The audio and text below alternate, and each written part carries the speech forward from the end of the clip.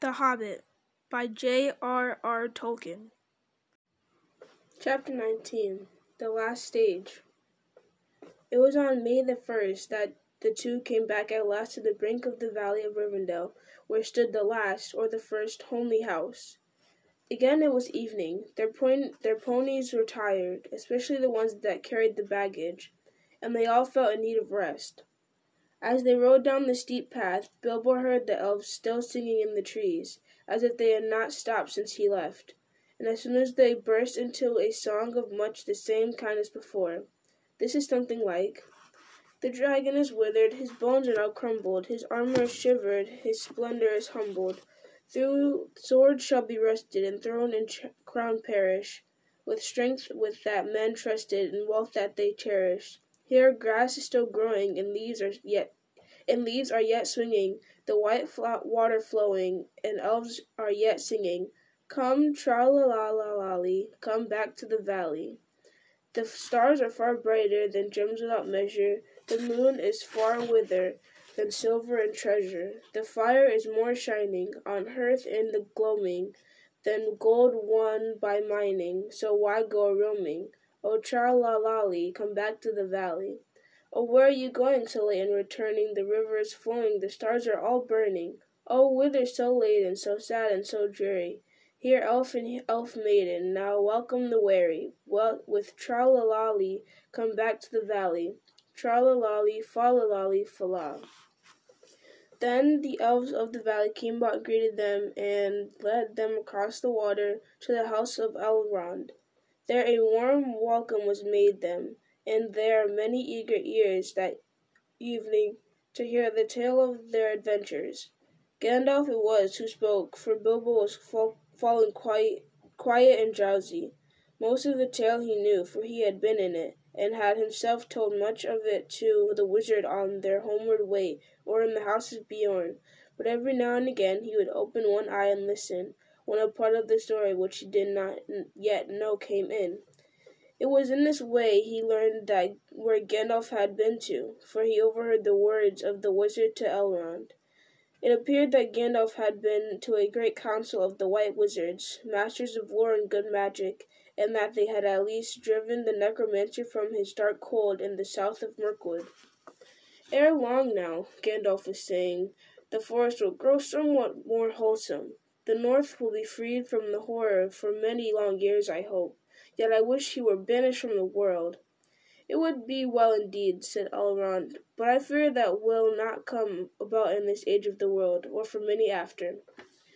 When the tale of their journeyings were told, there were other tales, and yet more tales, tales of long ago, and tales of new things, and tales of no time at all, till Bilbo's head fell forward on his chest, and he snored comfortably in a corner. He woke to find himself in a white bed, and the moon shining through an open window. Below it many elves were singing loud and clear on the banks of the stream. "Sing all ye full joy, now sing all together, the winds in the tree-top, the winds in the heather, the stars in the blossom, the moon is in flower, and bright are the windows of night in her tower. Dance all ye full joyful, now dance all together, soft is the grass, and let foot be like feather. The river is silver, the shadows are fleeting. Merry is Maytime, and merry our meeting. Sing we now softly, and dreams let us weave him, wind him in slumber, and let us leave him.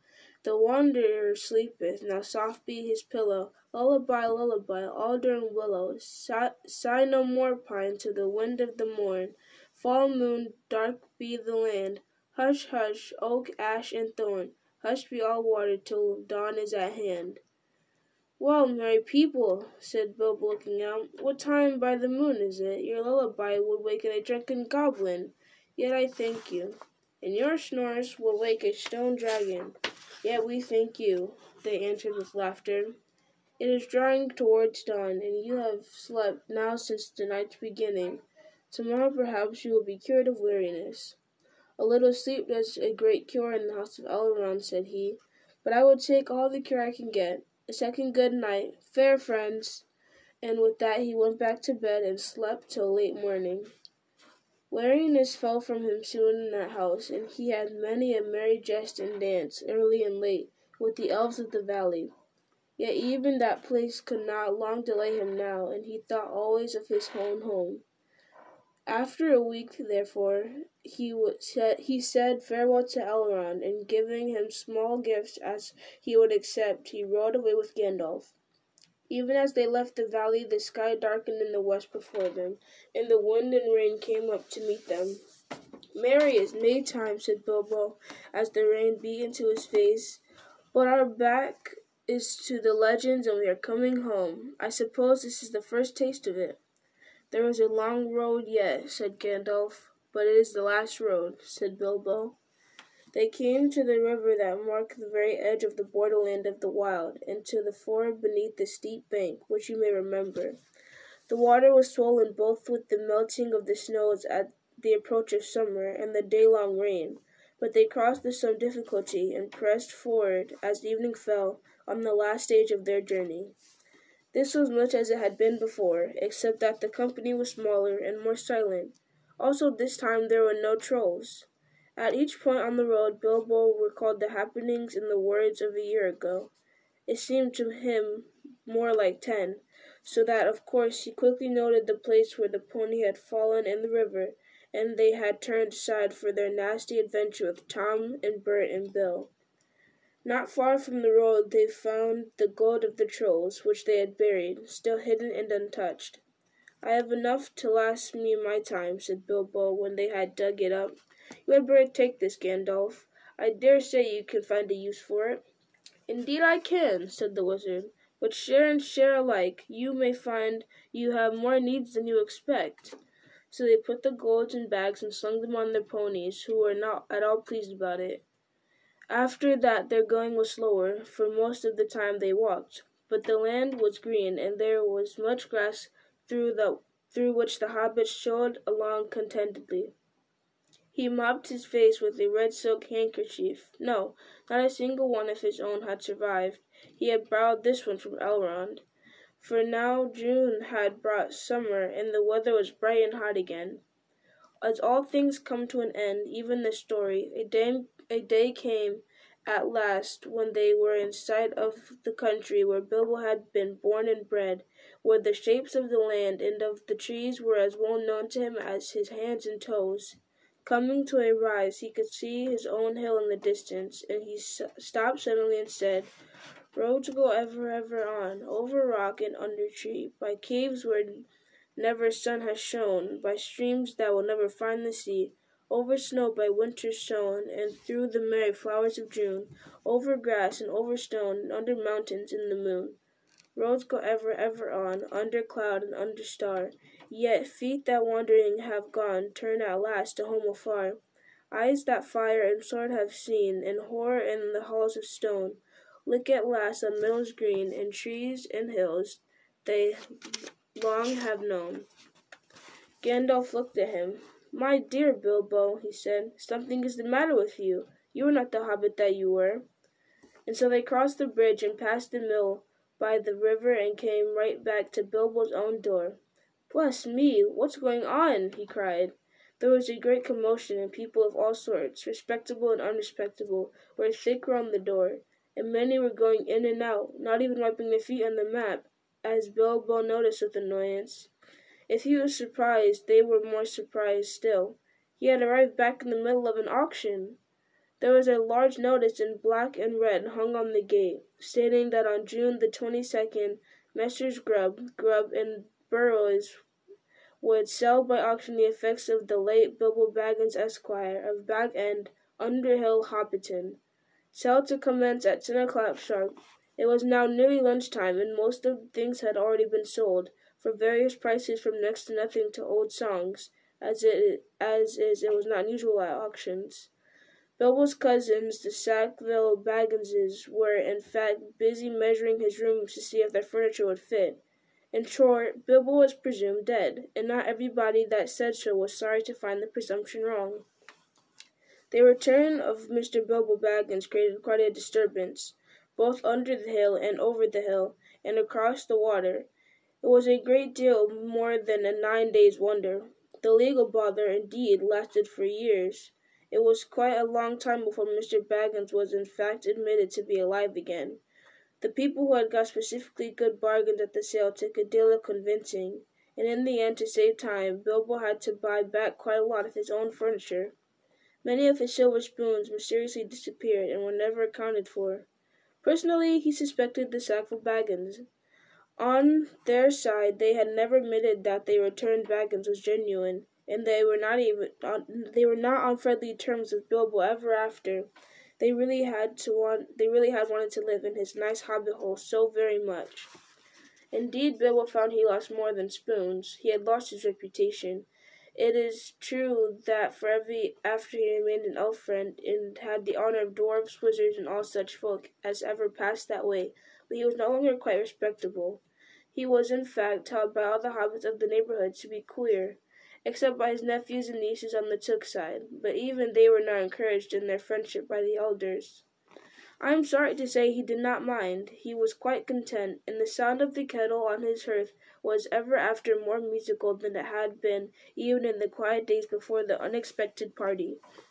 His sword he hung over the mantelpiece. His coat of mail was arranged on a stand in the hall, until he lent it to a museum. His gold and silver was largely spent in presents, both useful and extravagant, which to a certain extent accounts for the affection of his nephews and his nieces. His magic ring he kept a great secret, for he chiefly used it when unpleasant callers came. He took to writing poetry and visiting the elves, and though many shook their heads and touched their foreheads and said, "Poor old Baggins," and though few believed any of his tales, he remained very happy to the end of his days, and those were extraordinarily long. One autumn evening, some years afterwards, Bilbo was sitting in his study, writing his memoirs.